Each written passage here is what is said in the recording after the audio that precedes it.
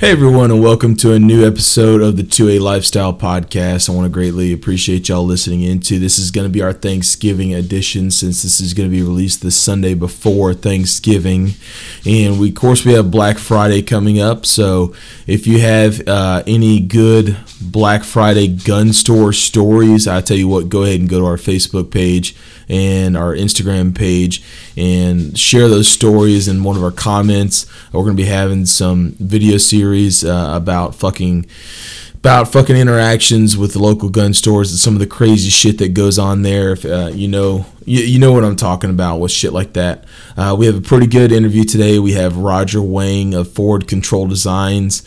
He decided to be on our podcast, and we greatly appreciate him for coming on and giving some expertise on what it's like to start your own business, what it's like to be in the firearms industry, and some of the badass and cool shit that he does making AR-15 accessories. We were going to have Lyman Bishop of Hoplite Armor on today, but obviously, as you can tell, my voice is extremely gone, coming down with a sinus infection. So I actually did this interview with Roger Wang yesterday and was planning on releasing it later. But because my voice is gone, and I told Lyman from Hoplite Armor that see if we could reschedule it. So we're going to reschedule his interview for another day. But fortunately, I did have this interview kind of tucked away, so we can go ahead and get that to you guys and go ahead and have an episode for this week. But let's go ahead and start getting the house rules in order. If you haven't already, go ahead and check out our Facebook page. It is under 2A Lifestyle, the number 2A Lifestyle. We also have an Instagram page of 2 spelled out TWOA Lifestyle. We also have a Patreon. If you want to support the show in any way that you possibly can, go ahead and reach out on Patreon under 2A Lifestyle Podcast, and just go ahead and throw us $1. Throw us $1. It's once a month is what you get billed. So, it's a fucking $1 a month or whatever you want to. We just had a new Patreon subscribe this past week. He's given us $5 a month. I want to greatly appreciate him for that. And anything y'all give to us is going to go straight back into this podcast. It is being paid for the bandwidth. It is going to be paid for, we're going to get some cameras so that way we can do a video podcast as well and start having a live show that we're going to stream on Facebook and on YouTube. And also, we're going to, like I said, we're going to make some pretty cool videos, start doing reviews. We're going to be doing a lot of different shit coming up in the new year. So definitely I'm definitely looking forward to what 2A Lifestyle is going to have in 2020. So let's go ahead and start getting into this podcast. And also, real quick, before we get into the interview, wherever you're listening to this podcast, go ahead and hit the subscribe button so that way you can keep up to date with any of the new podcasts that come out. And also, go ahead and leave us a review if you can. If you leave us a review on iTunes, I know that if you leave us a review, that's the best way for people to find our podcast when they're looking for firearms-related content on iTunes. So if you leave us a review, I greatly appreciate it. But let's go ahead and start getting into this interview with Roger Wang in our special Thanksgiving edition episode. Tomatoes, lamb, ram, raw, beans, greens, potatoes, tomatoes, chicken, turkeys, rat, beans, greens, potatoes, tomatoes, lamb, ram, raw, beans, greens, potatoes, tomatoes, chicken, turkeys, beans, greens, potatoes, tomatoes, lamb, ram, raw, beans, greens, potatoes, tomatoes, chicken, turkeys, rat. Segment of the podcast, we have Roger Wang of Forward Control Designs. If you want to, Roger, just go ahead and give an introduction of yourself so everybody, if they don't know who you are, they can tell, kind of look you up and know exactly where you come from and what you do. Yeah, great. Yeah, thanks for having me. My name is Roger Wang. I think some of you have heard of me. I started with the Battle Arms, was one of the two guys that started it in 2009. And funny enough, the company started out making M1 and A and M14 tools, and then we gradually shifted over to AR components. I was the vice president and until I left in 2014 to start Forward Control's design. And so we've been around since late 2014. In 2015, we had 3 products. Magazine release button, a rimless forward assist, and a bolt catch. And in 2020, we would have make everything except for the barrel and triggers, which we have no interest in doing. So it's kind of funny to see how this journey progressed from 3 products to almost everything that's an AR is made of. My background, my educational background is an IT engineer. That I think has helped me in some ways. I think in many ways because for what I do on my day job, things have to be efficient. They have to work, and they don't need to be pretty because pretty doesn't accomplish anything.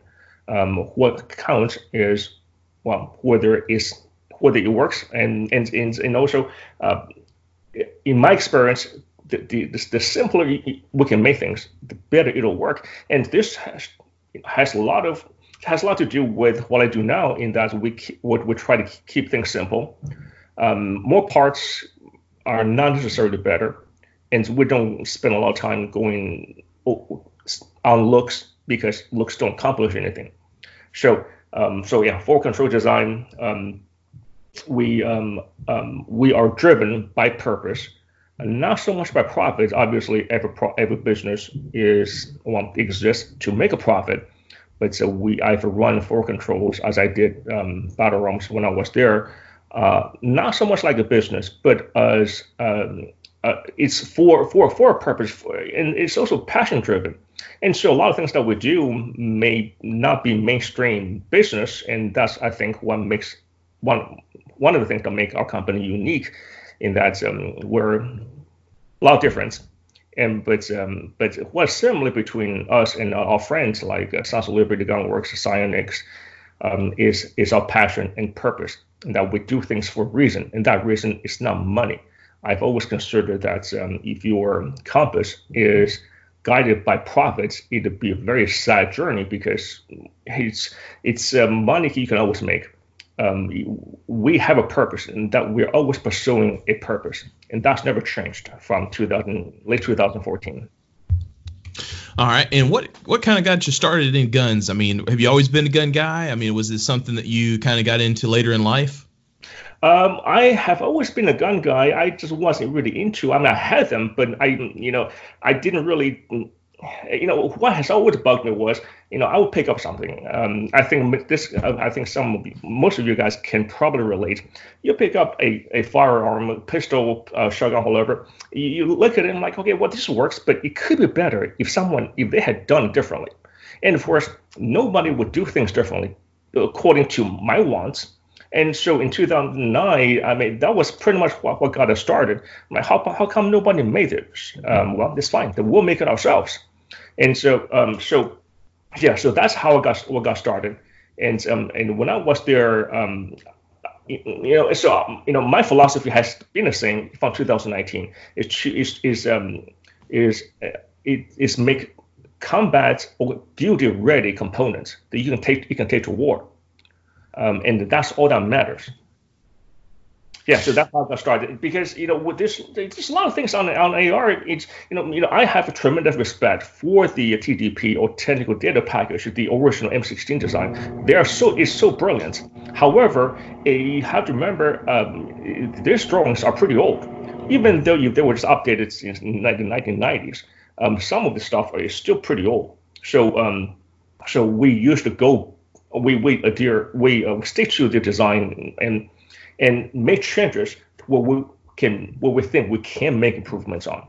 And so anyway, that's we have the capability now to make things that we wanted, that nobody else had deemed necessary, or nobody had bothered to do more about. Now, when you say that you're battle ready, battle tested, I mean, what kind of T&E do you guys do in your parts? Well, our development time is typically pretty long. And I think, I haven't worked at other companies other than my own company and my current one. Our development time is typically about a year to 2 years for something very, very simple. It's because from concept on a piece of paper that I draw up on, with Microsoft Paint or just on a piece of paper to a prototype and to development, we go through a lot of iterations. And mostly, our focus is on economics and strength.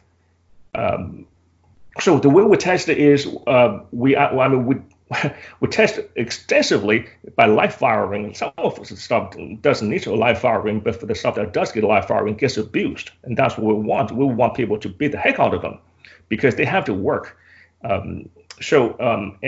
And a lot of times a lot of features we thought would be kind of cool don't make it, and sometimes these projects just die just because it turned out to be a bad idea.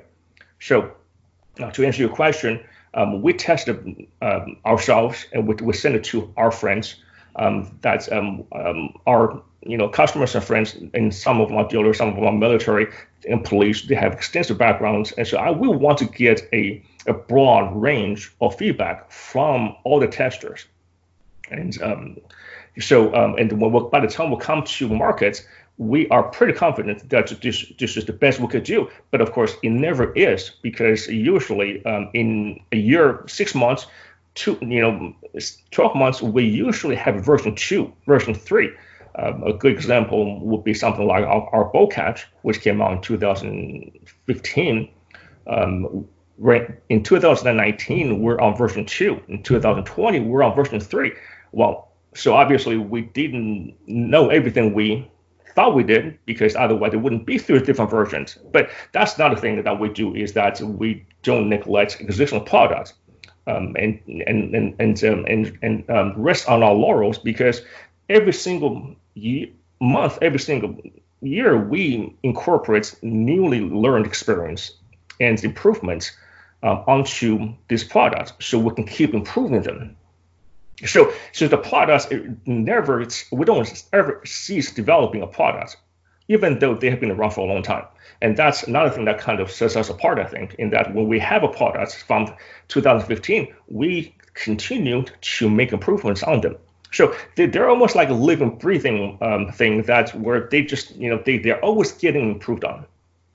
So do you have a lot of feedback on your products from customers that purchased it? I mean, is that something that you constantly look into?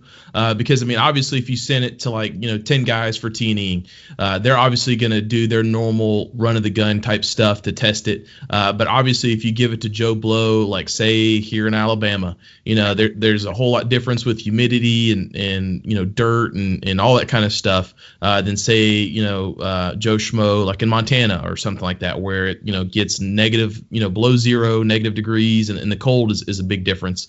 So is that something that you constantly look into? People contacting you either through social media or your website, trying to say, hey, I don't know if you guys look at this, but this is a problem I had on the particular part that I ordered. Is there anything that y'all can do to try and, improve this for my, set of use? Well, yes, it does happen. But what happens more often is that we get feedback from people, from actual users. We're talking about police, military, or people that just happen to shoot a lot. And we're like, oh wow! I'm like, I didn't even know that's what we had done actually fit their needs. And of course, we take credit for it because it's all designed to be after all. But he's like, oh my, this is kind of cool, because we had no idea this was going to work so well. That's beyond our own expectations. Now, a good example would be something like our endpoint cap. We call that the ATA, or adjustable turret cap for endpoint T1 and T2.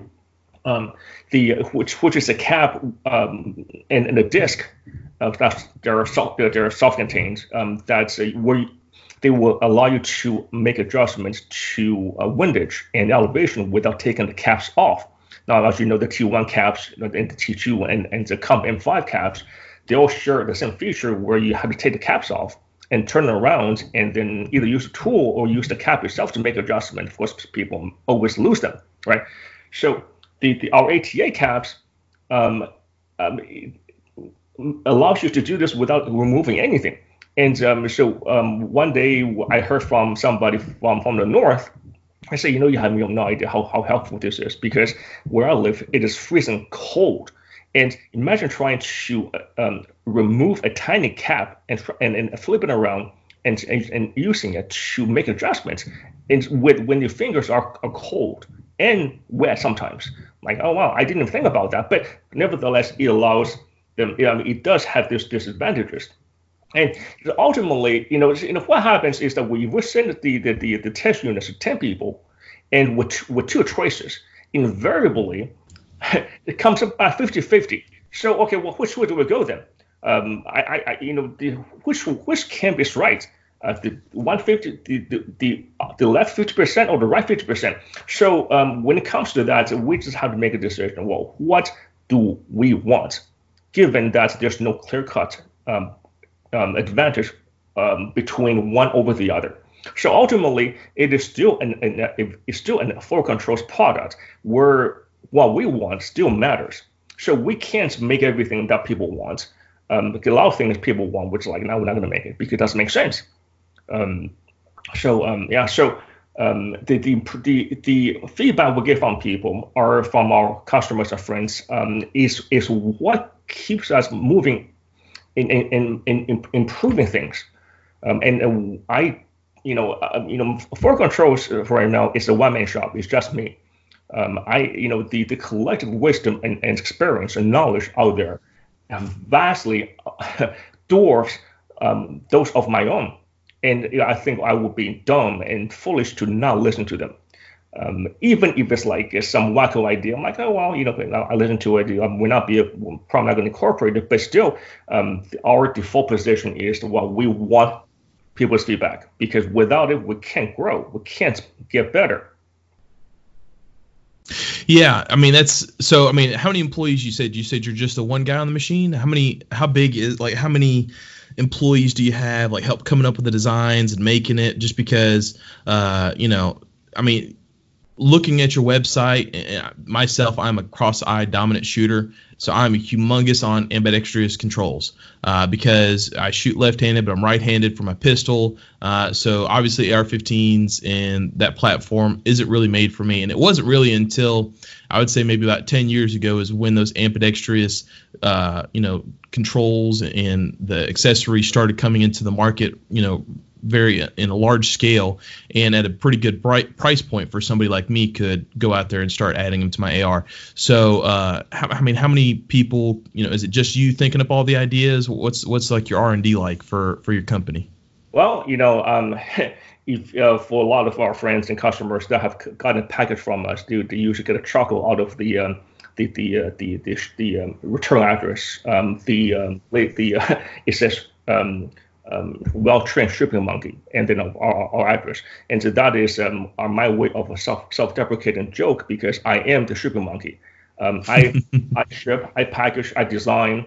I don't do CAD and CAM work because I have people that can do that for us on contracts, and I also take out the trash. I do almost everything. My wife helps me whenever she can, packaging things and shipping things every day.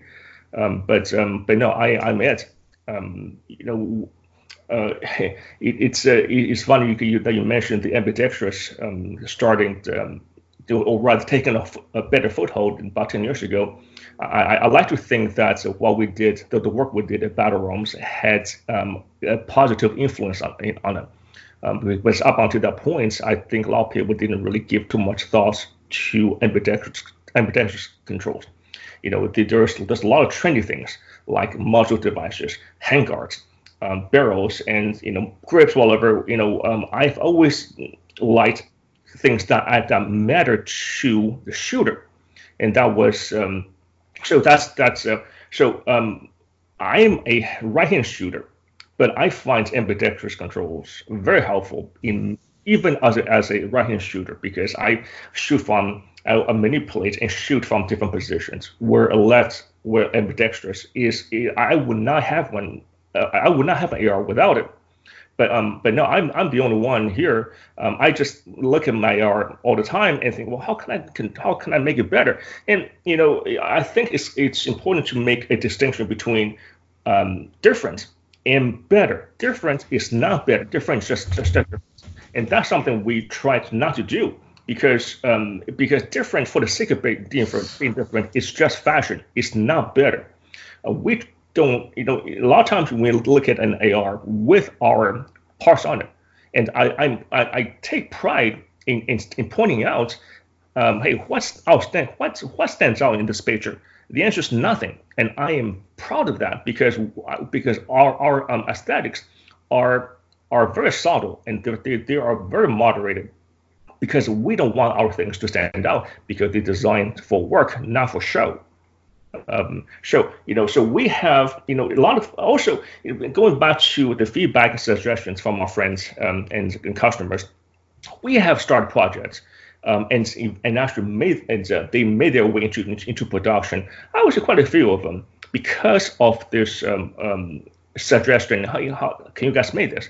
I didn't think about that, but yeah, we can make this. This is actually a good idea. So again, we rely on our friends and customers and testers to give us ideas. We don't take a lot of them because my own ideas a lot of times don't make it. I would say that for every product that is out there, there's maybe at least 2 or 3 of them that never made it because I can bounce ideas off people. Whenever I come up with something new, I'm like, okay, well, how come nobody came up with this? There's a couple of reasons, possible reasons. One is because it's stupid, it doesn't work. Another one is that because nobody thought of it. Usually it's because it could be both. And sometimes, like I said, for every product that we have out there, 2 or 3 don't make it because, ultimately they're just stupid. But, I'm not afraid to admit it. I come up with the wacky ideas. A lot of times they're like, this is stupid. It's not going to work. Okay, dump it and move on. So so we may have something like 24 products, but we have probably 50 or 70 something that just died. Premature death because they just don't work or they don't make a lot of sense. What's the wackiest idea that you've had that pretty much as soon as you put it down on paper and realized that this was a crazy idea? What's the wackiest one you had, if you don't mind sharing? Well, what I can think of is that we actually spent quite a bit of R&D money and time on this.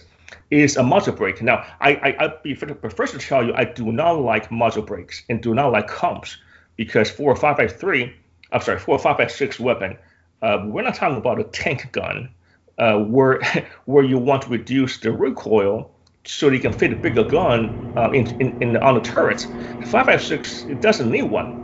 But when I was working with another company, they wanted a muzzle brake. I'm like, okay, fine, I'll do it, even though this is against my beliefs. So we did it. This is based on a tank gun, really, on a tank destroyer, because if it works on a 152 millimeter gun, it should work on a 5.6, right? So in the end, that device was about 2 inches long, about almost 1 inch in diameter. I'm like, no, I'm going to do that because it's ridiculous. And yeah, I really regretted that. But every lesson can be used for us to go forward. And because after that, like, okay, I'm not gonna just do whatever people ask me to do anymore, even though I thought I knew better. But we learned quite a few things from it still. So I can't say that it was the worst thing, but it's just money and time spent without advancing anything, without advancing our company, without advancing the AR platform. And so we want to do something that makes a difference. Now, earlier you said that it takes somewhere around between 6 to 12 months for the whole process of the thought of an idea to actually putting it to market. I mean, how much capital and investment?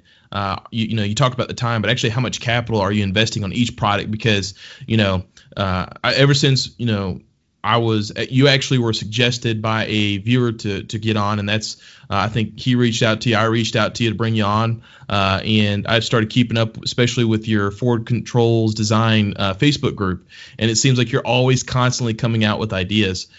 So I mean, how much capital would it take to actually try and come up with some of these ideas? Because like I was saying before we got started, that a lot of people want to try and get themselves into the firearms industry. They have their own ideas and designs, and they might not have the contacts to reach to somebody like you or to some other manufacturer and say, hey, I think this is a great idea. Do y'all want to try and run with it? Maybe they want to do it themselves and do their own company. So what kind of capital, what does it take to come up with a design and actually bring it to market? Well, I will tell you a tale that could sound discouraging, but this is how business works, and whether it's this business or most other businesses, unless your company or unless your service is just service based. In this case, it's not service based. We design and sell hardware, so if it's service based, then your overhead can be very low. But in the first couple of years, Ford Controls was mostly funded by. I don't think this is anything confidential here, but was mostly funded by my settlement checks after I left my own company, and so we were in the red. For the first couple of years, and so that is to be expected. Even then, I work out of my home office. I don't have a lot of overhead. The device is the same as with any other business. Keep your overhead low and do as much as you can. I'm an IT engineer, but I don't know how to use SolidWorks or any of these engineering software. I'm okay with that because I think my time is better spent doing something else. But so investment-wise, I would say I don't have a fixed amount other than it is investment. It is a gamble, and there's no guaranteed return. There's no guaranteed results, and that's the case even now. Where when I think our name has more recognition, commands some respect in some circles, I don't take that for granted. So you can talk to our shop and they will tell you that every time we make something new, we only make a couple hundred units at a time, because I can never be so arrogant and to be so sure as to think out anything with our name on it. It's going to do well. Now, going back to someone that's just starting out. It is not exactly an easy business to break into. And I knew that in 2009. And when I left to start Ford Controls in 2014, I thought I had known some people, I had some connections, but it might have made things a little easier. But it was almost just as hard as it was in 2009, in that the product has to stand on its own. It has to serve a purpose. So I'm not sure if that's related to what you were asking me, how much capital is needed, because I honestly do not know. Other than that, we were in the red for a couple of years. And so if you bite off more than what you can chew, so if you spend $10,000 on something and then another $7,000 on a patent, you're in a hole quite a bit, and there's no guarantee, there's no surety that you're going to get any of that back. So I would say keep your day job. I do because until you can sustain your full time, and Ford Controls is nearing that point. And when it does, we're moving to Texas. So that's when you know that we have somewhat made it. And so we've had moderate success, but anyway. So yes, it's to keep the low overheads low, and don't think we could sell for we could. If this sells well, then we can sell it for X amount. Okay, and also compare yourself with some of the more established companies out there, like say Nuss Armaments, LaRue, or Altor. They sell it for $50. I can sell $50. Well, yeah, it's true, but you're not them, so you can't. And even now, I think most of our products are competitively priced because we're not these companies. I have a lot of respect for them, but we are not them. I would like to be like them one day, but until then, we can command what we can command, and no more than that. But exactly, you can't charge the same as Knights Armament or LaRue because they have the name recognition. So people know if they spend $50 on this one part, they know that it's got the name brand behind it. But if you're just starting a brand new company and it's maybe 6 months to 8 months old, people don't know you, so they don't know if you're going to be around. I mean, look at what was it, Hudson? The integrally suppressed 9mm that came out, and the Hudson 9, and people spent money on it because it was a really awesome idea, a really great design, and then now some people are never getting those guns back because they sent them off because they were having problems with them, and things like that. Silencer Co. did the same thing, but Silencer Co.'s been around as a silencer company for a long time. So they know that if, you got the Silencer Co. integrally suppressed 9mm pistol versus the Hudson 9, you're sitting golden if you got the Silencer Co. But if you're Hudson 9, you're out. Was it like, I think they were charging like $1,500 for one of those pistols. And then, the $200 tax stamp on top of that. So definitely have to come in and prove yourself before you can start charging those name brand prices. Right. So it kind of goes circling back to what I was saying earlier. That the product must be able to stand on its own. And so when in order for it to do that, it must have a purpose and it must have a reason for being. So if somebody creates something that's like, okay, well, it's kind of cool, but what does it do? What does it do better? I'm always every time I see something new, I'm always asking, well, okay, this looks kind of cool, but what does it do? If it doesn't do any better, I skip right over it but I'm not one of those folks that are easily distracted by shiny trinkets. A lot of people are, and that is kind of a dangerous territory to go into. I'm talking about fashion and trendy stuff. Yes, it makes money, but fashion by definition changes. Trends by definition change. So it's not a good business model. So if your product can stand on its own, and so this kind of goes back to the purpose. What is the purpose? Why are you in this? If it's money, then I would say, well, do something else for money. Invest. Okay. Because the gun business is not exactly a high profit business. I can tell you because I've been in it for almost 10 years, and a lot our friends have been in much longer. It is not a high margin business. So your purpose and your motive had better be pure. And I would imagine, I don't want to say that if the money is involved, it is impure, but it cannot be the only objective. It cannot be the only purpose you have, because if that's the case, you will be often disappointed. So if you have a good product and you made this with the purpose of advancing the system, the platform, then I think it would do well. And it will take time for it to grow. Our stuff still, every time we'll come up with something new, I just think that's going to take some time to gain a foothold, to gain traction. And it often does. Sometimes they don't always pan out. So I'm cautious. But it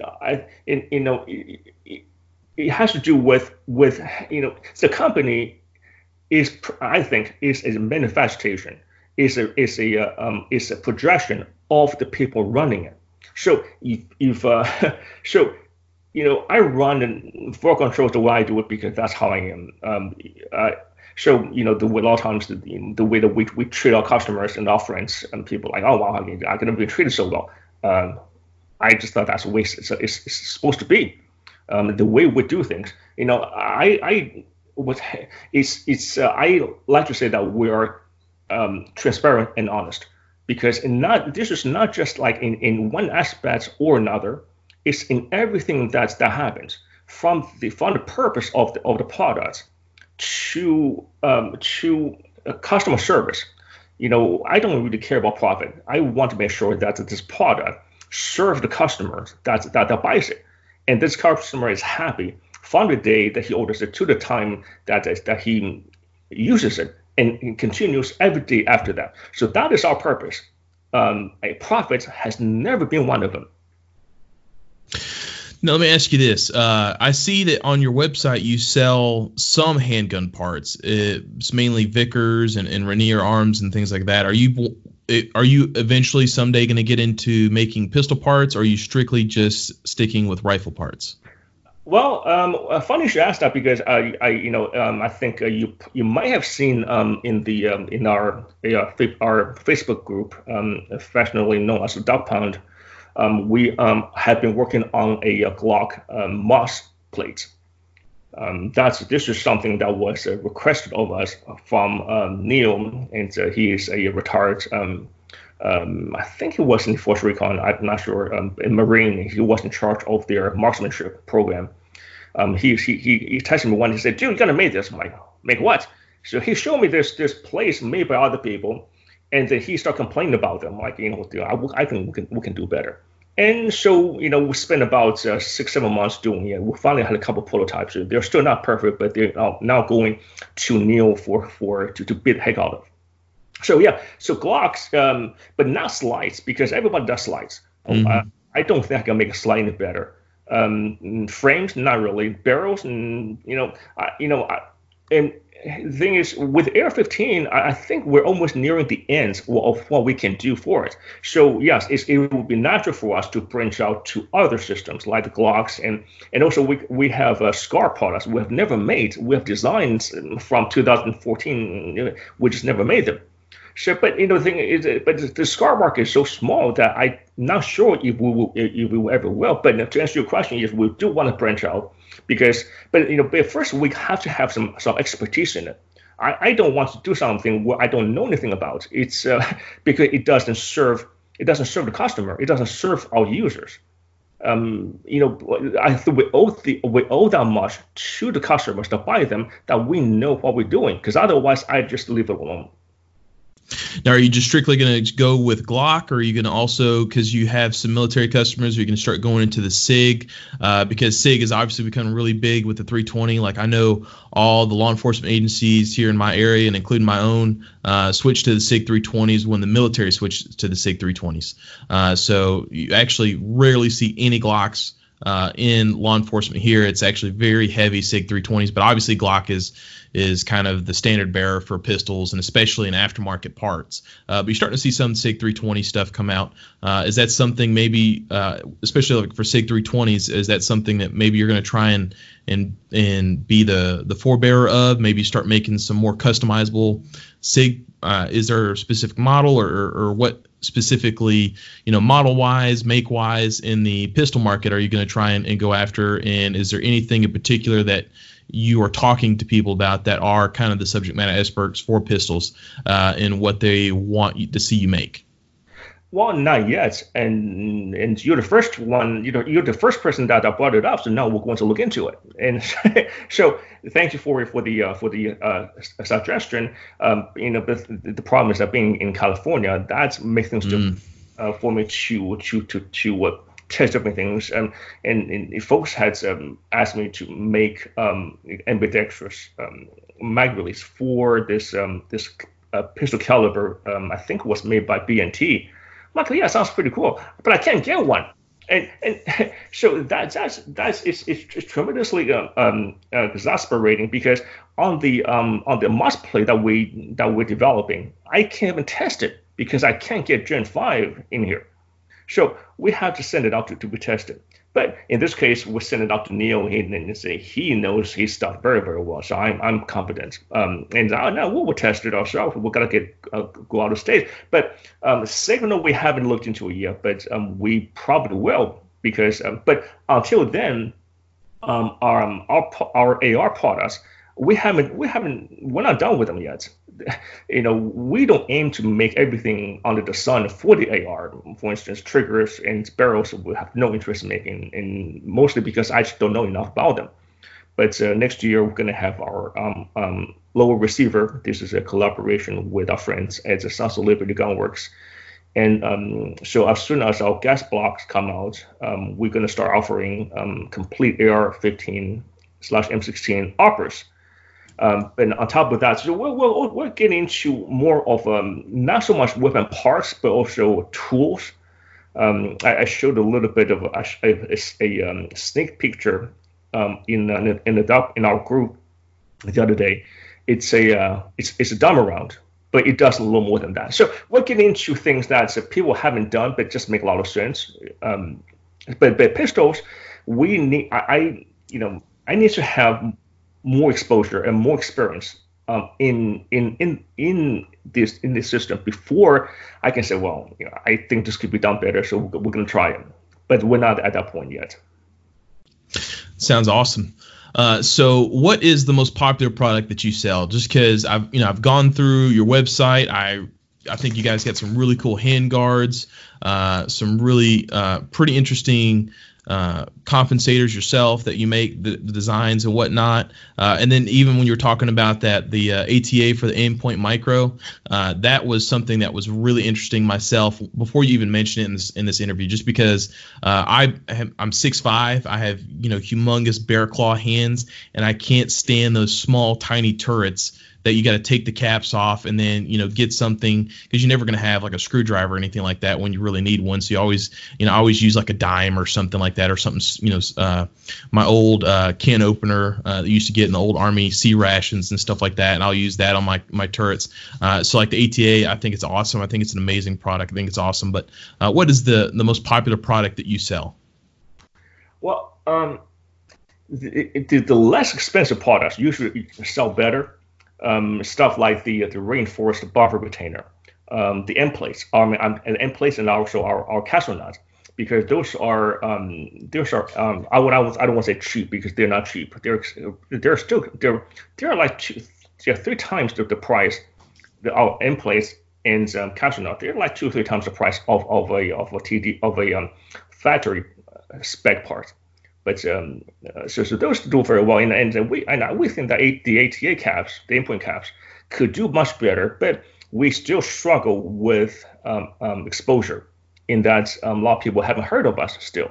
So we're well known enough in some circles, but I think for the public at large, we are not a household name like Browning, Winchester, whatever. I don't harbor any illusions of grandeur to think that we will ever be as well known. But it is, and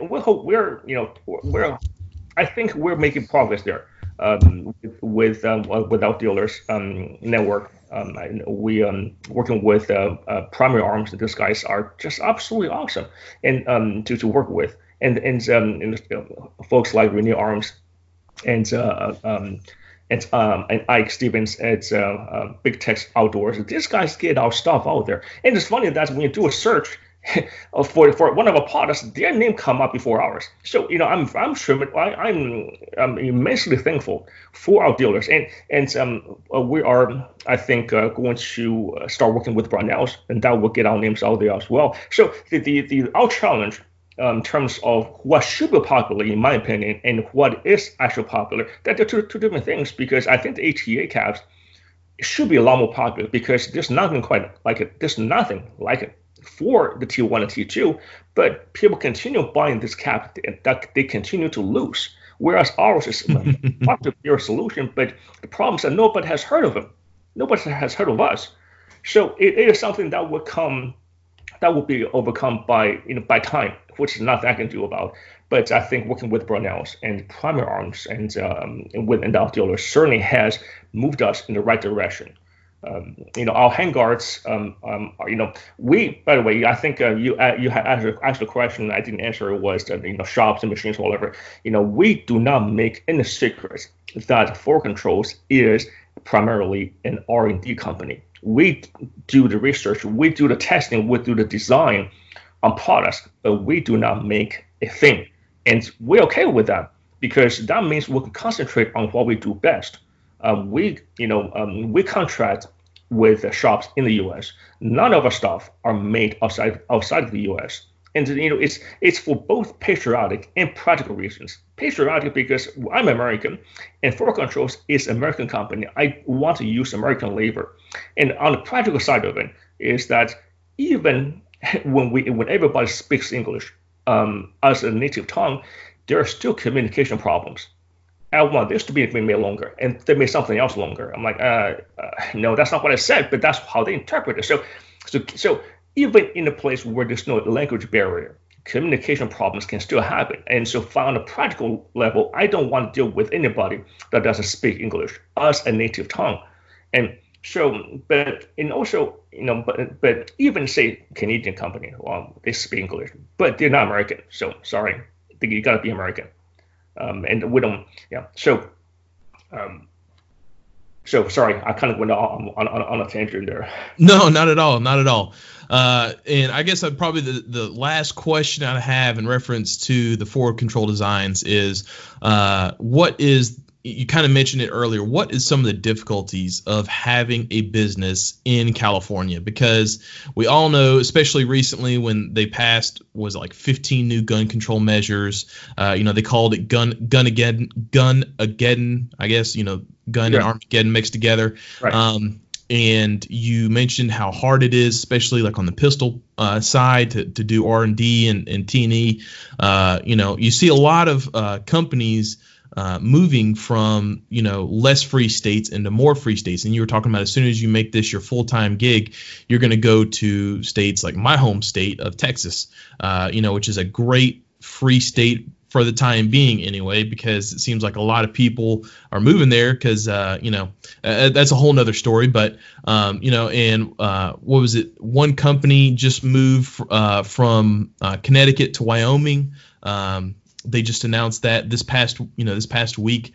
So you see a lot of companies fleeing less free states. What are some of the major challenges that you have, especially in the R&D, because you got to have these weapons to put them on and to see if this is even going to work, because you can have all the fittings and everything and all the measurements of what this is supposed to do, but once you actually put it in there, you don't know exactly how well it's going to do once you actually put it on the rifle itself. So what are some of the biggest challenges you have as especially a modern sporting rifle, accessories company in California? Well, yeah, so far it's the challenges are there, but they have not handicapped us too much, just because we're not in the receiver making business yet. When we go to Texas, we may very well do that. So it has mainly to do with testing, the ability to test things. So when our dead air suppressor mount came out, we couldn't even test it. I mean, we could test it, but we can't get a suppressor to test that. But fortunately for us, dead air actually does it for us. And we send them samples, and they beat the crap out of them, and they say this is good to go. But we at least have to check for. So we don't have a suppressor that we can test, make sure that the mount is true. So they had to send us a fake can in order for us to test that. And on the Moss place, well, we can't really test it ourselves because I can't get a Gen 5 in here. So, but we could overcome these things still. We can test it when we go out of state. So it's for every can there is a can opener, and so it does hinder us a little bit, but not to the degree that it has that much of a financial impact. But imagine what we can do when we move to a free state where we have access to all the facilities and all the guns that we're doing development on. So yeah, being California is not a great. I mean, high taxes, and it's very business unfriendly. And also, if you try to find our address on our website, you won't find it because we support President Trump, and we sell things and we donate to him. And I don't want the lefty nut jobs come to my work or my home to firebomb us. So that's another concern. But we have been able to overcome them. It's not that much of a problem. Okay, that's interesting. I guess since you're not actually making the firearm parts themselves, but I know like in the last round of gun control bills, I know they did pass some sort of control laws against even firearms accessories. They want, and I know it's further down the road, but they said that if you purchase firearms accessories, even if you order them online, they have to be shipped to an FFL, and then you have to pick it up from the FFL. You just can't have it, shipped to your house anymore. So I just didn't know if that was going to affect you, or is that something that you looked into? Hopefully, are you hoping to be out of California by then when that all goes down? Yeah, I'm hoping to be out here within a year, because I don't want to pin too much hope on any single event. But that's our NB safety is coming out, and that's gonna it's no doubt the most expensive project that we have ever handled, and this is collaboration with Sons of Liberty Gunworks in Texas. So that's gonna come out probably in a couple months, and we're hoping that our business with Brownell prospers and grows. So those two events would probably enable us to move out of here. And but we have other stuff coming out as well. So it's not just this two. So to answer your question, I'm hoping to be out of here. I mean, we could leave now if we wanted to, but there's no. But for as long as we're in California, we want to make being in California profitable for us, and it's doing it. Because we have properties, and every day it goes up a little bit. So it's moving there is not going to do us much good yet. So when we do move, it has to be that it'll benefit us in more than one way. And absolutely. All right. So where can people find you and learn more about Forward Control Designs, or see what products that they if they want to order something, if they have a build kit going on, where can they find you guys at? Well, our website is forwardcontroldesign.com. We also announce a lot of things on our Facebook page.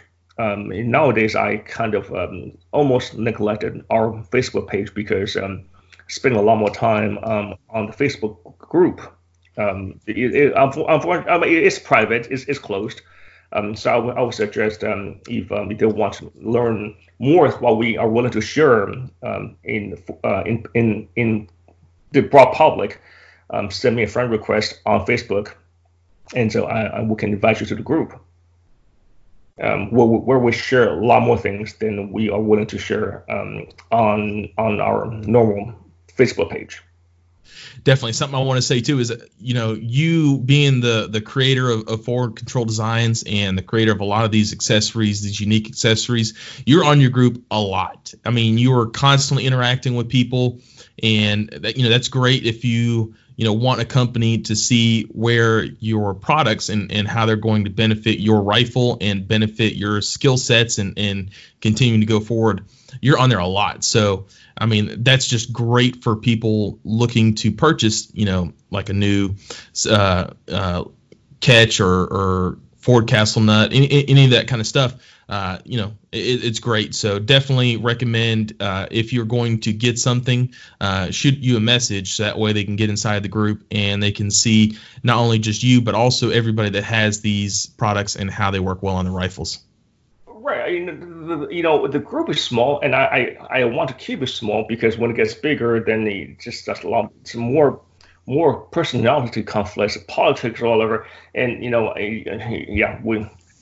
but my phone number and email address are listed on our website. And I think for folks that have dealt with us before, some of are surprised that people actually answer the phone. Like, it's not what we're supposed to do. So when they send us an email, we will reply to it right away. It's both a sense of duty because customer service is an end to itself. We don't do customer service in the hope that they will say good things about us. We take care of our customers because it's our job to, it's our duty to. And my personality is that if there's something that I can do right now, then I want to get it done. So I don't wait. And I think a lot of customers can agree that when they place an order, and by the time they get it, it's like within days. We don't wait to do anything. My wife can tell you that's because I'm very impatient. Well, okay, it's that. It's because I want to get things done, so I move on to the next thing. But our Facebook page has a lot of our Facebook group, the Dog Pound, has a lot of industry professionals, and has a very broad range of different shooters from all different walks of life. And I really like the variety. Because I'm on quite a bit because it's because it's fun. I enjoy them. I enjoy our friends. Not so much. It's just not a way for us to further our business. It's just a way for us to share a lot of our products and new incoming products, and sometimes we even before they got made into product, there are already changes to be made. So that speaks to the power of the collective wisdom and experience of the folks in the group. that, for instance, our ejection port cover, even before they're made, there's already a version 2.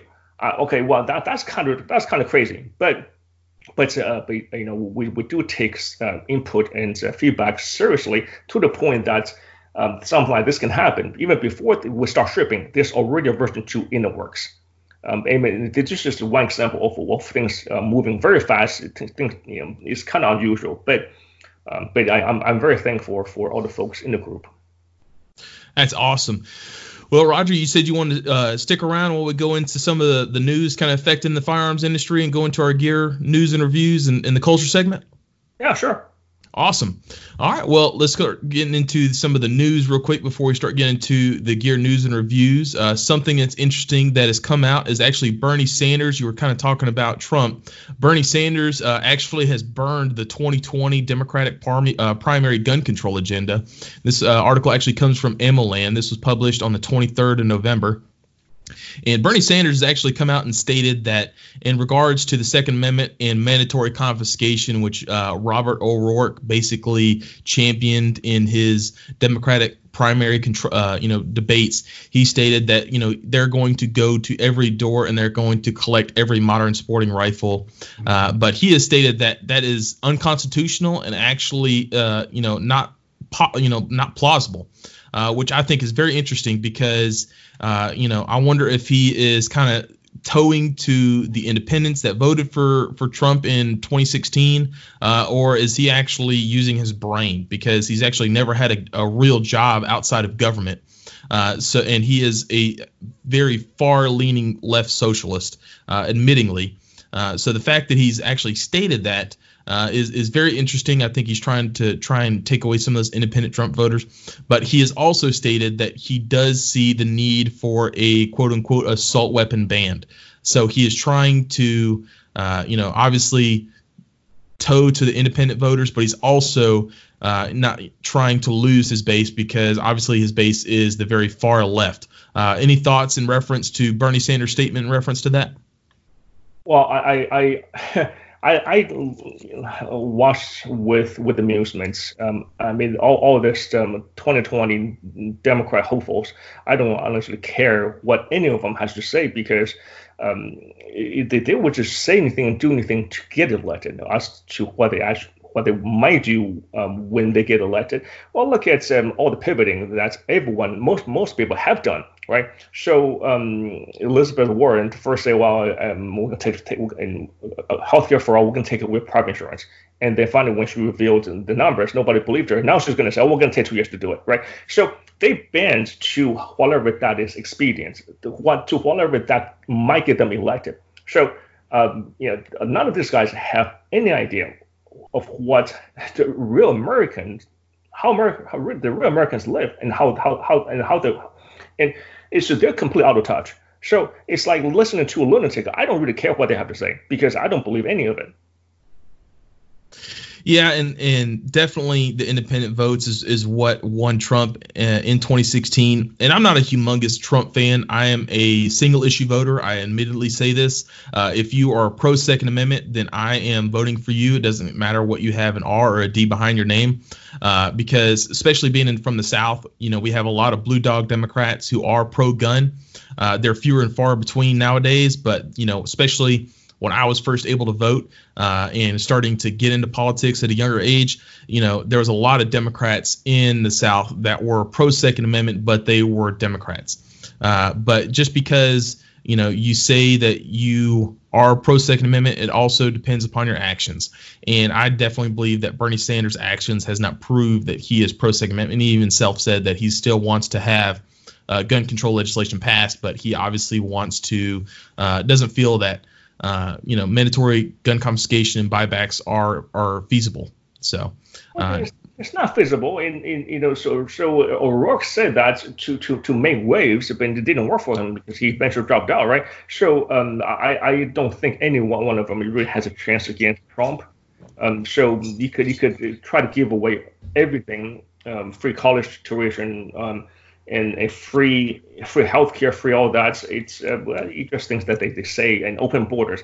I don't think anyone have a chance. Any one of them has a snowball's chance in hell to beat Trump, unless he does something really, really stupid.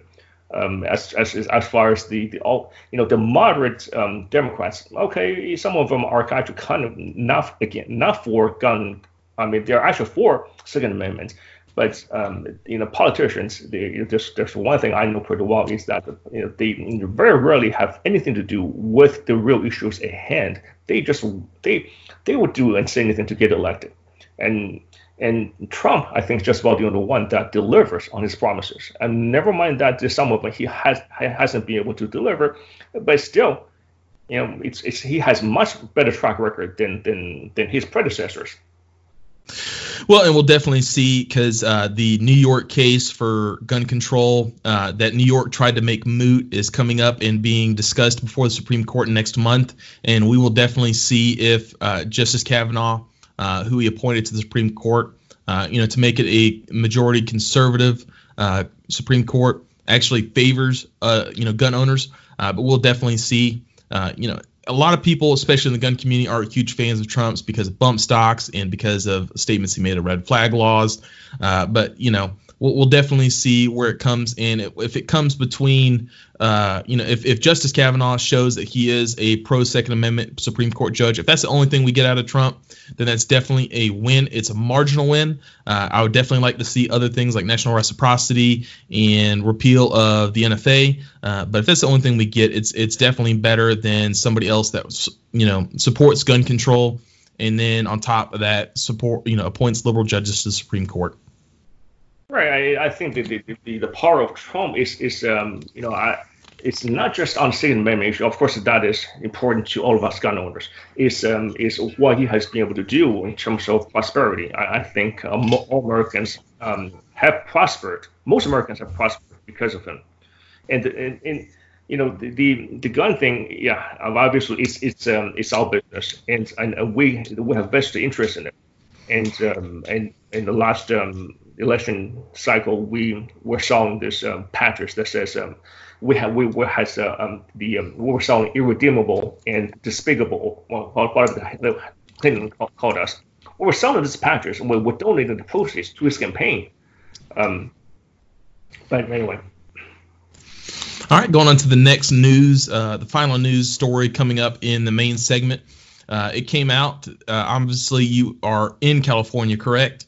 Yes. And this was in reference to the Santa Clarita shooting that happened at a school. It has come out that and this actually article comes from USA Today, but it was the best article I could find with information reference to it. Came out on the 22nd November, and the title of it is What's a Ghost Gun Untraceable DIY Firearm Used in California High School Shooting? It has come out through the sheriff's office that a quote-unquote kit gun was used in that shooting. And obviously with the massive in the extensive gun control bills that California came out with and that they already have on the books, it does, gun control does no good in reference to these mass shootings. A killer is going to find a way to kill, and especially in my line of work, I've seen that.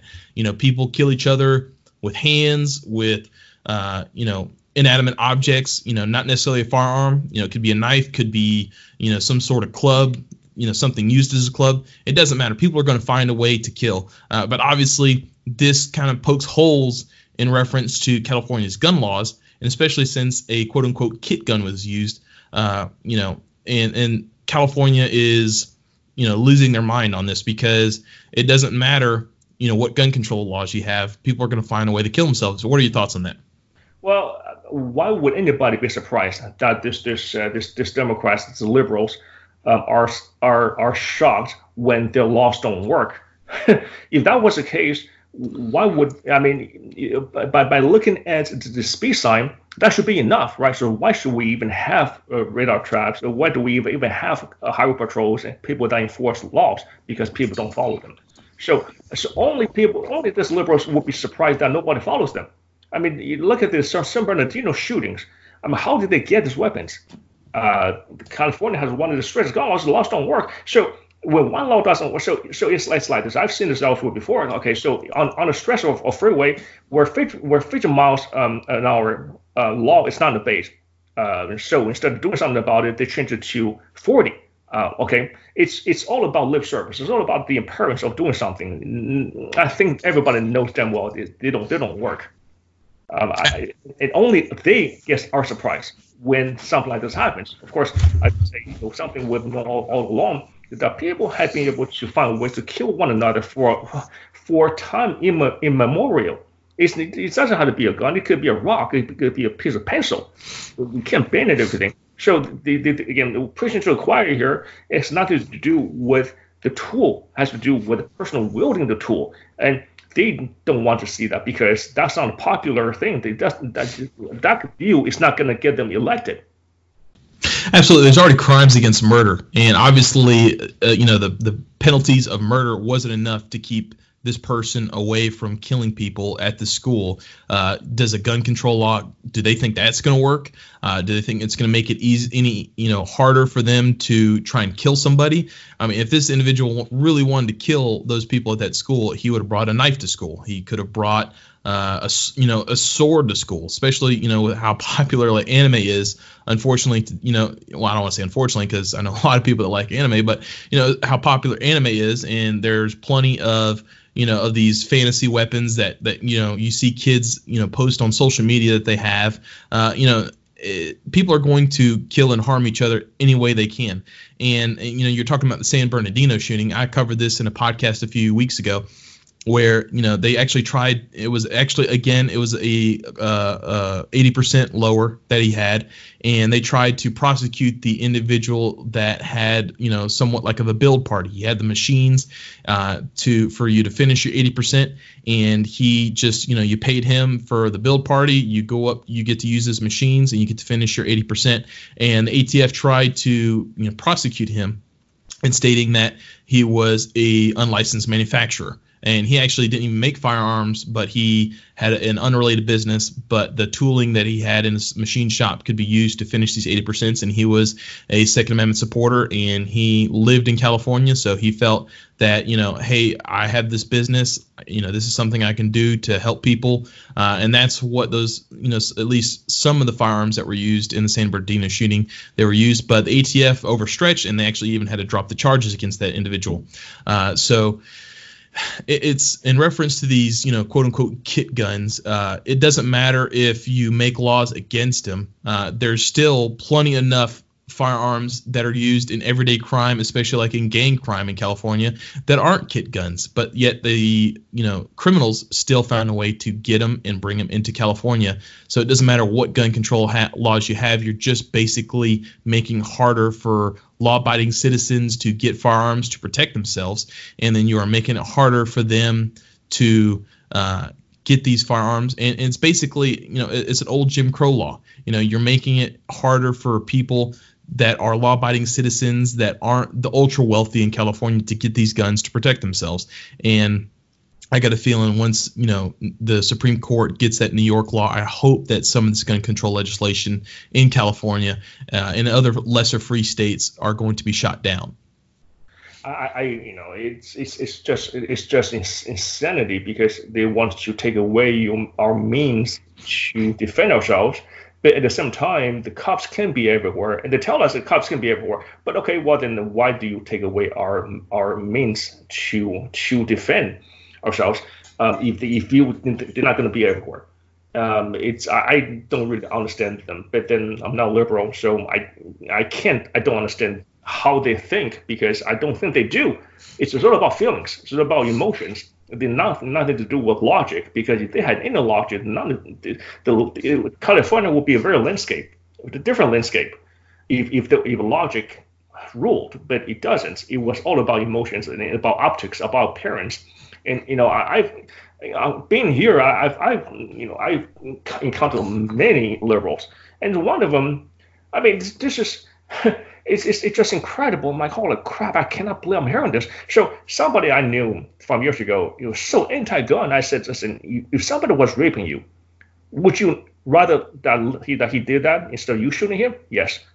Okay, you know what? Never mind. I think we're done with this conversation because I can't have a logical conversation with someone that just operates on emotions. Unfortunately, emotions rule and feelings rule with Democrats and liberals. It's nothing to do with the reality anymore. So when people say the out of touch, there's really no better description because what they think should work and what actually do work are very two different things. Absolutely. And, when you're talking about, especially defending yourself and police response, I used to work at the second largest agency in my state, and even the police response there, you're looking anywhere between 5 to 7 minutes. And that is great response time nationally. And, a lot can happen in 5 to 7 minutes. And in the agency I work at now, it's very rural. And you're looking at closer towards a 30-minute response time. And not even just for law enforcement, but in most cases, even in medical care, you're looking at closer to 45 minutes to an hour response time for an ambulance to get there because we don't have any full-time fire departments. So you have to rely on volunteer firefighters and also just ambulance services come out to your house. So the responsibility always comes down to you. And that's especially like we were talking about Bernie Sanders and wanting to give everything away for free. Responsibility ultimately comes down to you in reference to your self-defense, in reference to you helping you or your neighbors or your family or your loved ones, whether it be medical care or self-defense. The responsibility ultimately comes down to you, and that's what I think politicians especially do not understand. Well, especially in America, with this, I don't know when this idea took the foothold. I think Americans are very they're very individualistic in that they want to be I think self-sustained and self-rule and to be independent. And that's, I think Americans are rather unique that way. And that's not only do we think that way, we actually can be that way. So the idea of having to rely on anybody for anything is very foreign and alien to me.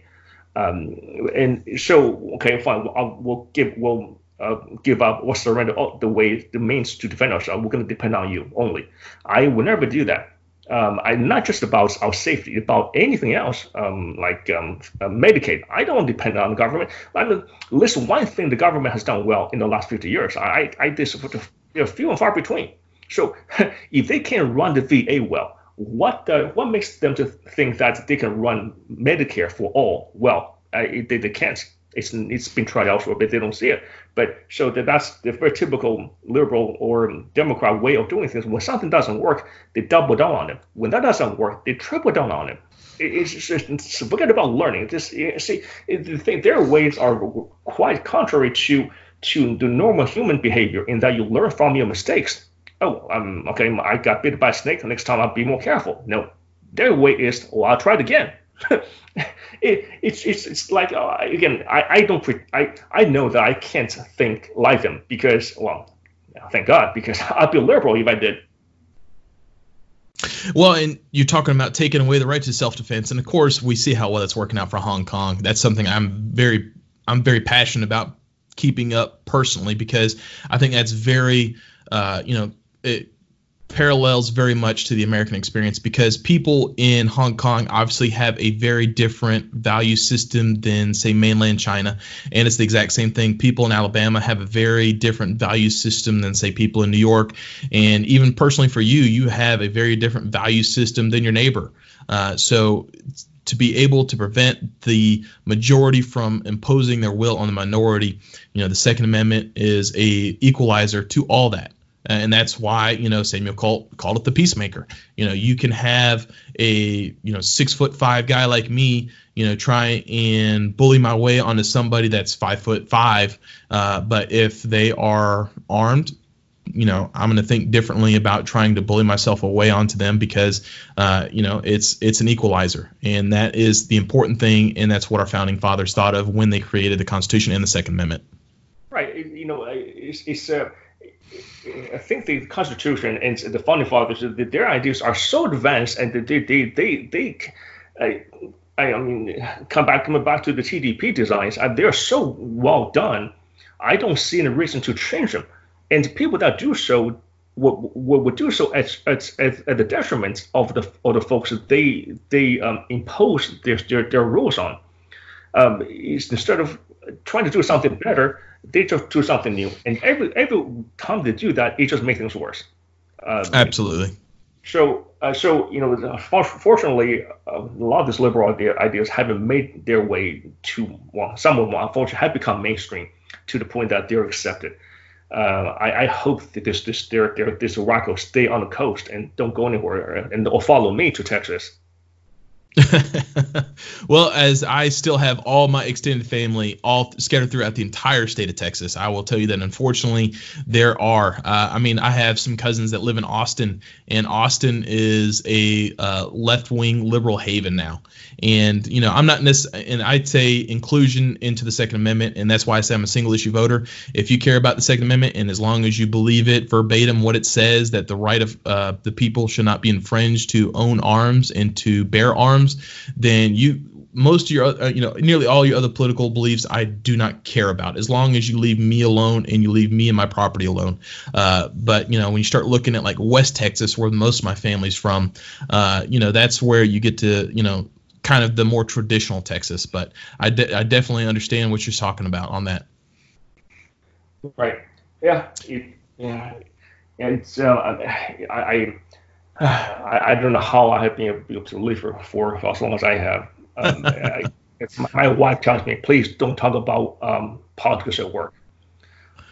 So, after Trump was elected, the first thing someone asked me, so did you vote for Trump? I'm like, God, well, don't ask me that. But yeah, they're the ones that are being divisive and intolerant, and we're just spending our time. The first chance we get, we're out of here. That's awesome for you guys. I know a lot of people, unfortunately, don't have the means to move out of lesser free states. So for them, I just say continue to fight strong, talk to your politicians, and join whatever gun right organizations you have that will fight for your gun rights wherever you are. Right. Bring out the mashed potatoes, checking out the cornbread and the squash. I had to grab a napkin to cover my reaction. Sexy expert I ever saw. Damn, that's crazy. I was just chilling with my new girl Stacy. We was both chowing on the meal that she made. All right, let's go ahead and start getting into our gun gear news and reviews. I got a couple products that I want to talk about. Don't have actually any reviews myself, but I have some news that's come out. One thing, in a previous episode, I talked about, quote unquote tactical jeans. I bought a pair of Condor tactical jeans just because they were the cheap price on Amazon, and I ordered them and wore them around. Well, now a new company has come out with their own version, and it's actually even cheaper than Condor. I don't know if any of my listeners have heard of LA Police Gear. They are a website that I've bought a lot of stuff from. Go look up lapolicegear.com and you can see what I'm talking about. They have a lot of their own branded stuff. That's really nice. It comes in a really good price, and they come out with their own style of jeans that are stretchy. They have extra pockets for magazines, both pistol and AR style magazines, and the price of them currently are $29.99. I'm ordering some come Black Friday because of I've always ordered stuff from them Black Friday, and they have a 25% off coupon every Black Friday, so I'm definitely going to order some from them then. So once I get them in, I will actually have a review of them for you. But for $29.99 for a pair of jeans that aren't just your normal Levi's or Carhartts or whatever, they're a little bit stretchy. That's what I like about them. So I can do a little bit more, actually go to the gym in them. You can go to the gym in these things, and you don't have to worry about busting out any seams or anything like that when you're doing any squats or deadlifts or anything. And they're, like I said, they're $29.99. They come in that dark blue is the only color they have in, which is what I like personally anyway. And something else I like about them, just looking at the pictures, is they have extra wide belt loops. A lot of times, adding a lot of different shit to my belt, in my everyday carry. Sometimes things get stuck in chairs or in vehicles when I'm getting in and out.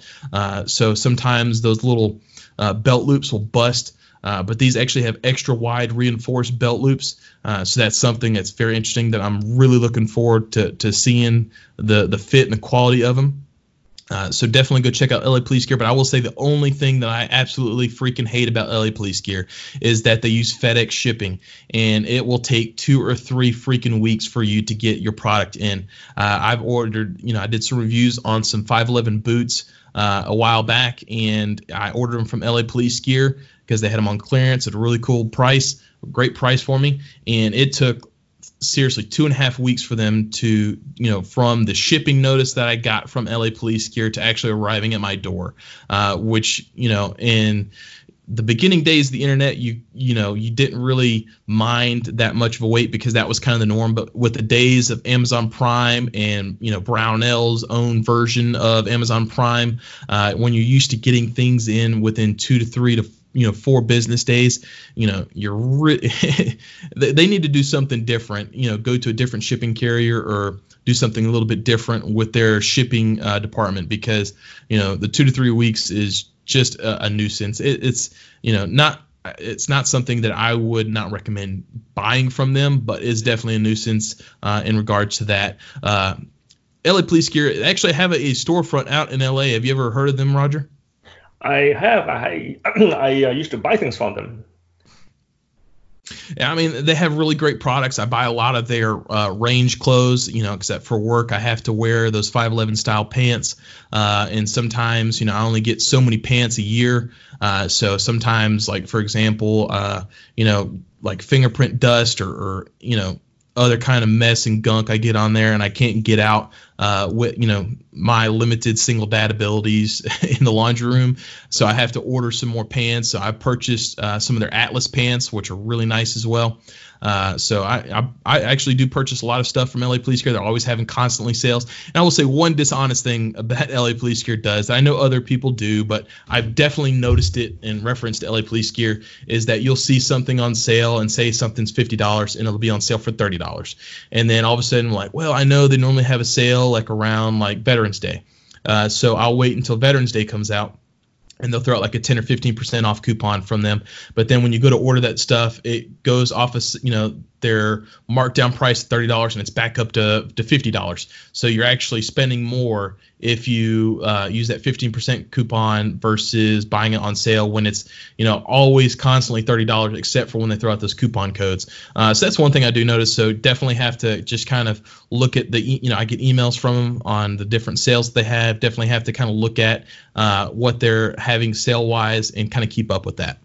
The next thing I want to talk about is 511 Norris boots. Like I've stated, I love good footwear, and something that I love about footwear is something that I can wear onto the range that's sturdy, but also something I can wear with some jeans that doesn't make me look like I'm ready to, kick down doors and look tactical when I go to, my kids, PTA meeting or my daughter's Girl Scout meeting or something, funky, something normal like that. I don't want to look like I'm tactical Timmy going into there.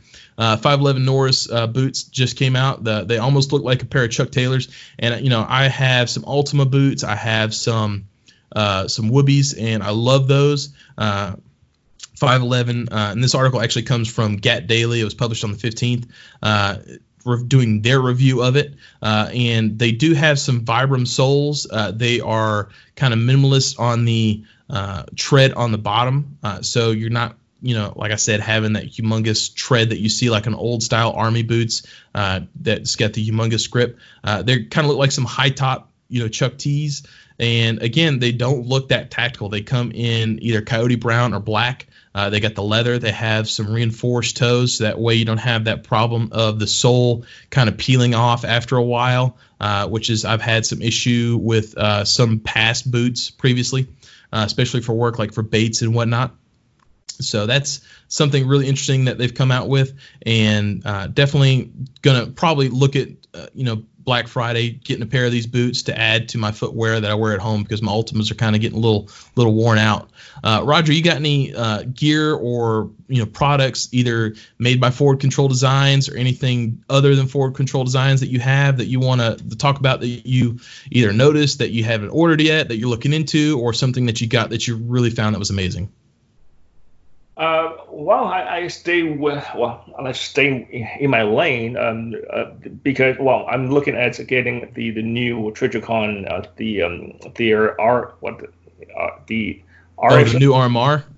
well, it's round. It's Yeah. RSO, I guess. Well, it's more than that little dip than they normally have on theirs.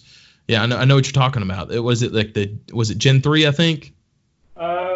It's a site that's dedicated for pistol. I think hold on, let me look this up. I think it's called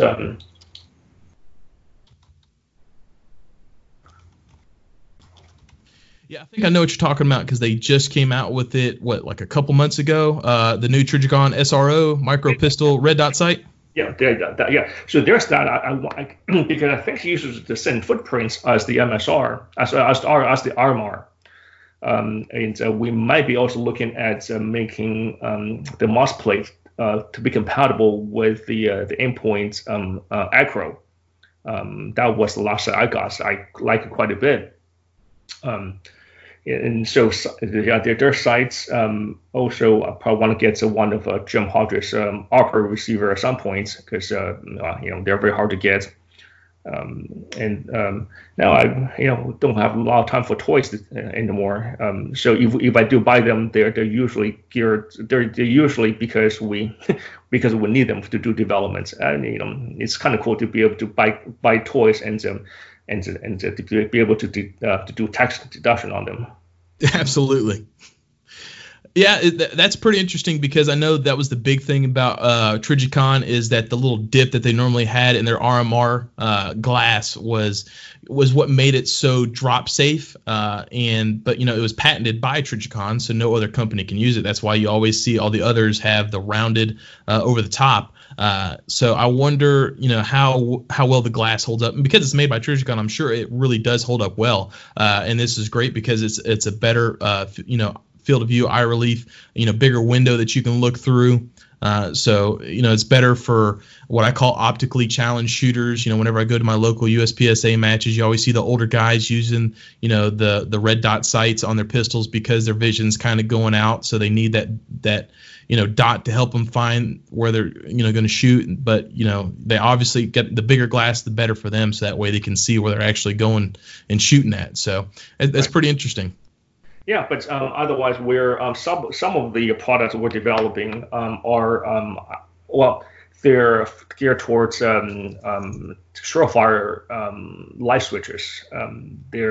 We have three products for 3 different switches. We've been sitting on them for about a year, but we're finally getting some movement on them. So that's so we should be seeing that pretty soon. It's pretty cool. Now, have you had a lot of requests for the Surefire, or is there a reason why you're going for Surefire and not Streamlight? Is because that's the obviously the other popular one that a lot of people use. Well, Streamlight. We got to start from somewhere. It's the Surefire. We just happen to do because I run Surefire lights. The Streamlights, once we have something established, it will be just a matter of modifying them to fit the Streamlight tape switches. So there's no really rhyme or logic other than that's what we that's what they have. If I had a lot more Streamlight switches, that then would have started with us as well. So it's either way, it's not hard to make it compatible, to modify to make it compatible with Streamlight switches. I got you. So you don't have to start all over again when you go to Streamlight if you start making accessories for that. Well, right.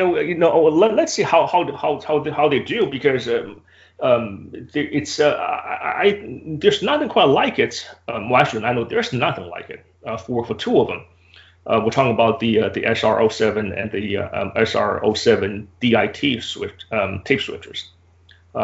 So essentially, what they do is that they protect them. Yeah, the issue with the switches is that they're made of very soft material. So even though they grab onto rails just fine, but they're kind of vulnerable. So this mounts or fence mounts protect them and against damage, also from accidental / unintentional activation.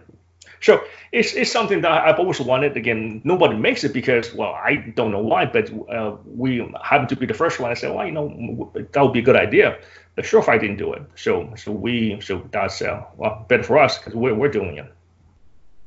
That's pretty cool. Look forward to hearing that. I actually got a buddy that he's fooling a lot around with lights on his rifle, and he's got some pretty cool stuff that I'm personally keeping up with to see how it works out for him. Think about maybe doing to my rifles, and he's a Surefire guy, so definitely gonna probably when I start. If it works out well with him and in reference to his application, I'm probably going to try and put it on one of my rifles and see what it does for him as well. And if you start doing some Surefire stuff, I'll probably definitely keep an eye out on what you got and probably add it to my rifle.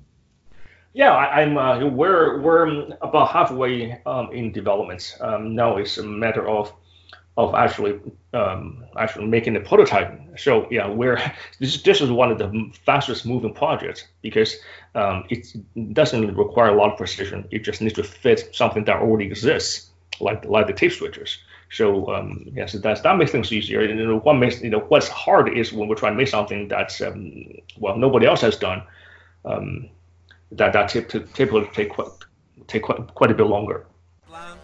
Awesome, cool deal. People look at me today, cause regardless, I can eat whatever I like. I said I can eat whatever I like. Let's get it.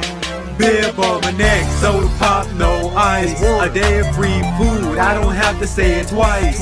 Came prepared, got a fork in my own knife. Look at all the food, but I'd rather take a bite. All day my grandma was in the kitchen whipping, cooking mac and cheese, baking delicious chicken. You don't Thanksgiving. All right, let's go ahead and start getting into our culture segment. In our culture segment, we are going to be talking about a movie that is pretty interesting and actually and actually didn't even watch it until I read The Operator by Rob O'Neill, because something I didn't realize is that the same SEAL Team 6 that killed Osama bin Laden all those years ago is actually the same SEAL team that was depicted in this movie, and we're going to be talking about Captain Phillips.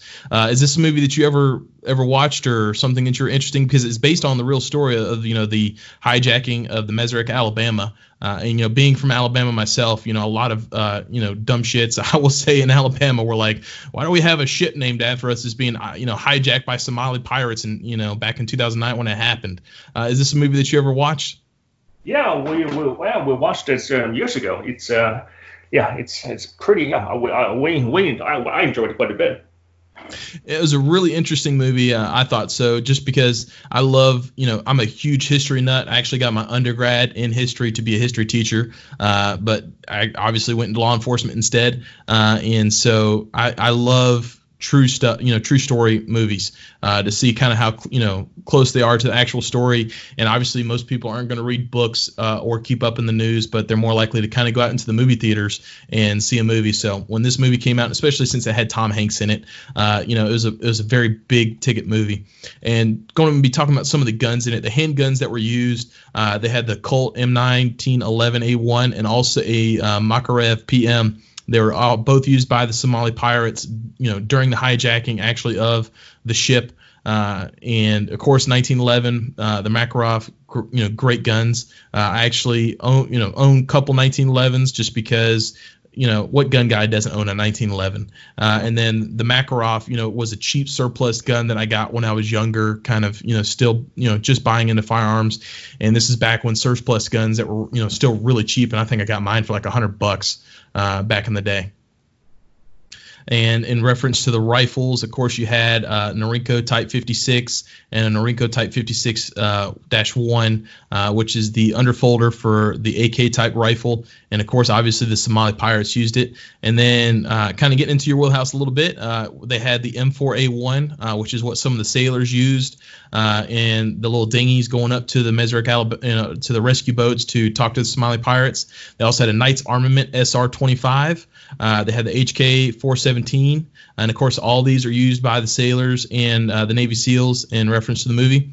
And then when you start getting into some of the machine guns, the crew served weapons, you had the M240, and then you also had a Dishka, which was used in the beginning of the movie in reference to the Somali pirates. And then of course you had the Browning M3 heavy machine gun in one of the Black Hawks that was used by the sailors in reference to that. It's a great movie if you haven't seen it. It's not on any of the streaming services right now, so it's not on like Hulu, Amazon Prime, Netflix, anything like that. But if you haven't seen it, it's definitely, I would suggest that you go see it. Go to Redbox. I don't know if it's out on Redbox, or try and rent it from Amazon or wherever you service that you use to watch your movies. And then also, like I said, based on the book, the operator talks about this a little bit, and that was a book that I read a long time ago. Written by Rob O'Neill, the individual that killed Osama bin Laden. That was a great book, and definitely I think you should read that as well. Have you ever read The Operator by Rob O'Neill, Roger? No, I have not.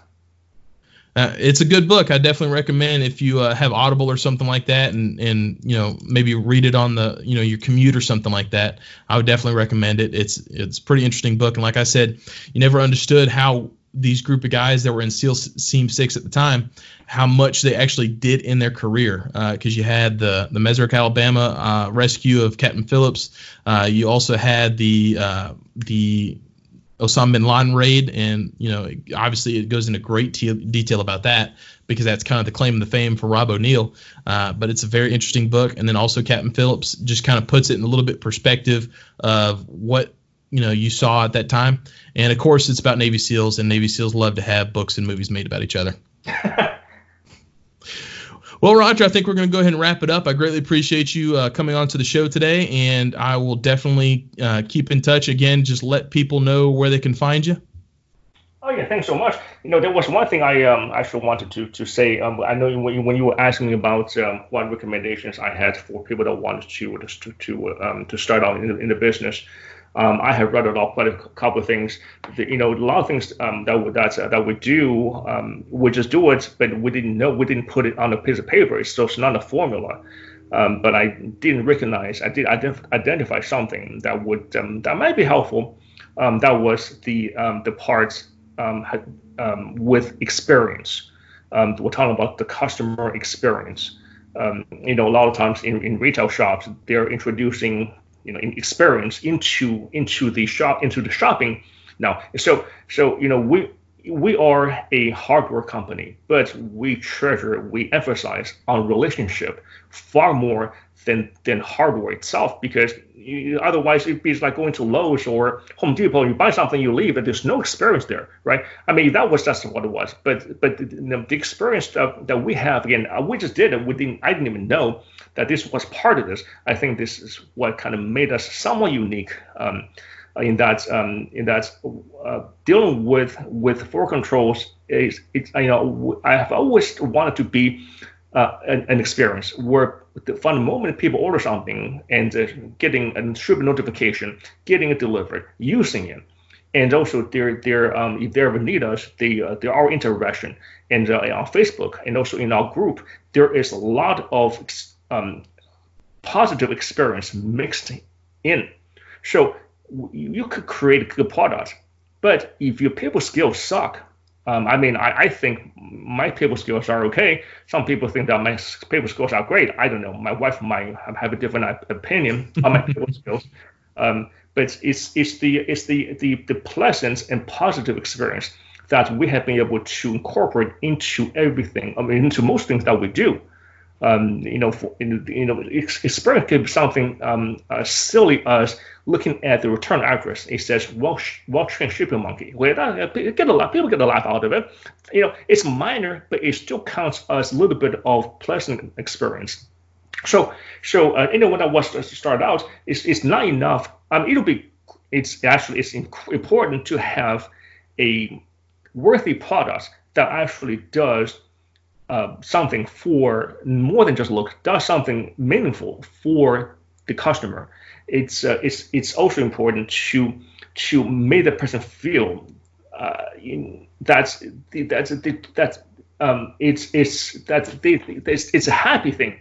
So as opposed to going to a grocery store and buying a piece of bread or a loaf of bread, there's no experience there. So you just do it just because you have to. But imagine if you could make people happy, make people want to do that. That is the experience that I'm talking about. Again, we didn't put it on paper and say, well, this is what we want to do. We just did it because it felt like the right thing to do. And somebody actually put it on paper and identified it. So I just feel like I should mention that because I think Forward Control's design as a company, I believe so. I don't know that because I am in it, so I can't be completely unbiased in that it is unique in some ways, in many different ways, from other companies, other than from well friends like Jim Hodge and Sons of Liberty, the guy who works in Sonics, and all these guys deliver an experience that's not easily found elsewhere. And so we're friends for a reason because we see a lot of things eye to eye, but they do things the same way that we do, even if they didn't identify it, and I didn't identify it, which is the experience aspect of it.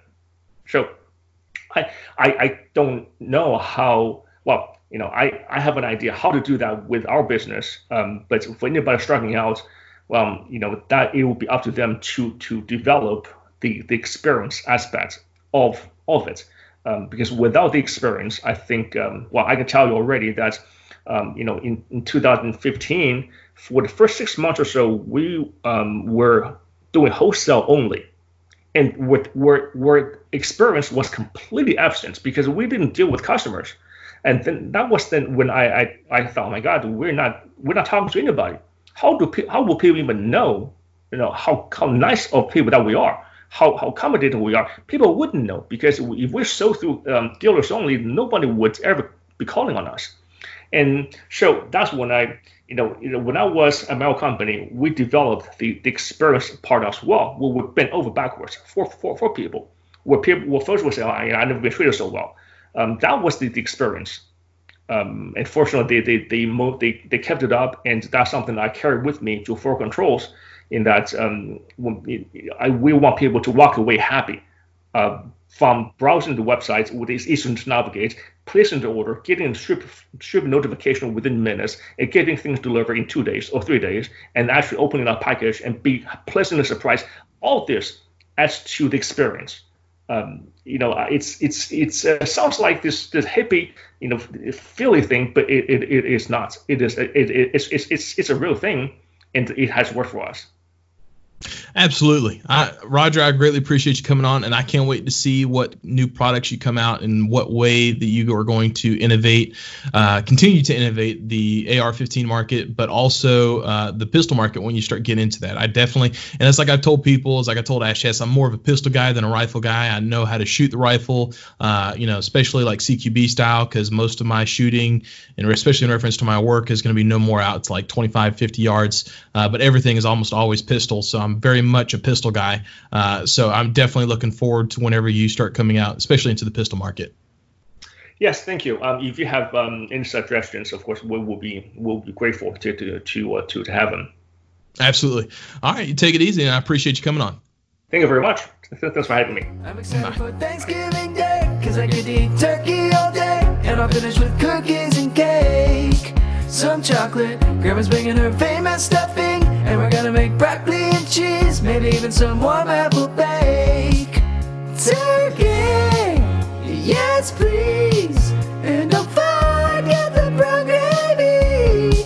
I'm right here, cause I need cornbread dressing and some pepper. Well, that was our interview with Roger Wang of Forward Control Designs. If you haven't already, go ahead and check out his social media and his website. He has a Facebook group, as he stated, that where there's a lot of experience on there, and it's a lot of great insight in reference to the AR and platform rifle.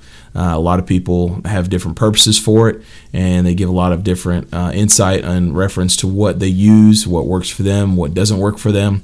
If you are new to the platform of the AR rifle, or if you're just kind of a novice and just have one because you use it for sporting purposes or for defense purposes, it's a great tool to use. Also, if you're cross-side dominant like myself, or if you're a left-handed shooter, there's a lot of great accessories on his website that you could purchase to add to your rifle that would make your life easier in shooting that platform that is obviously designed for a right-handed shooter.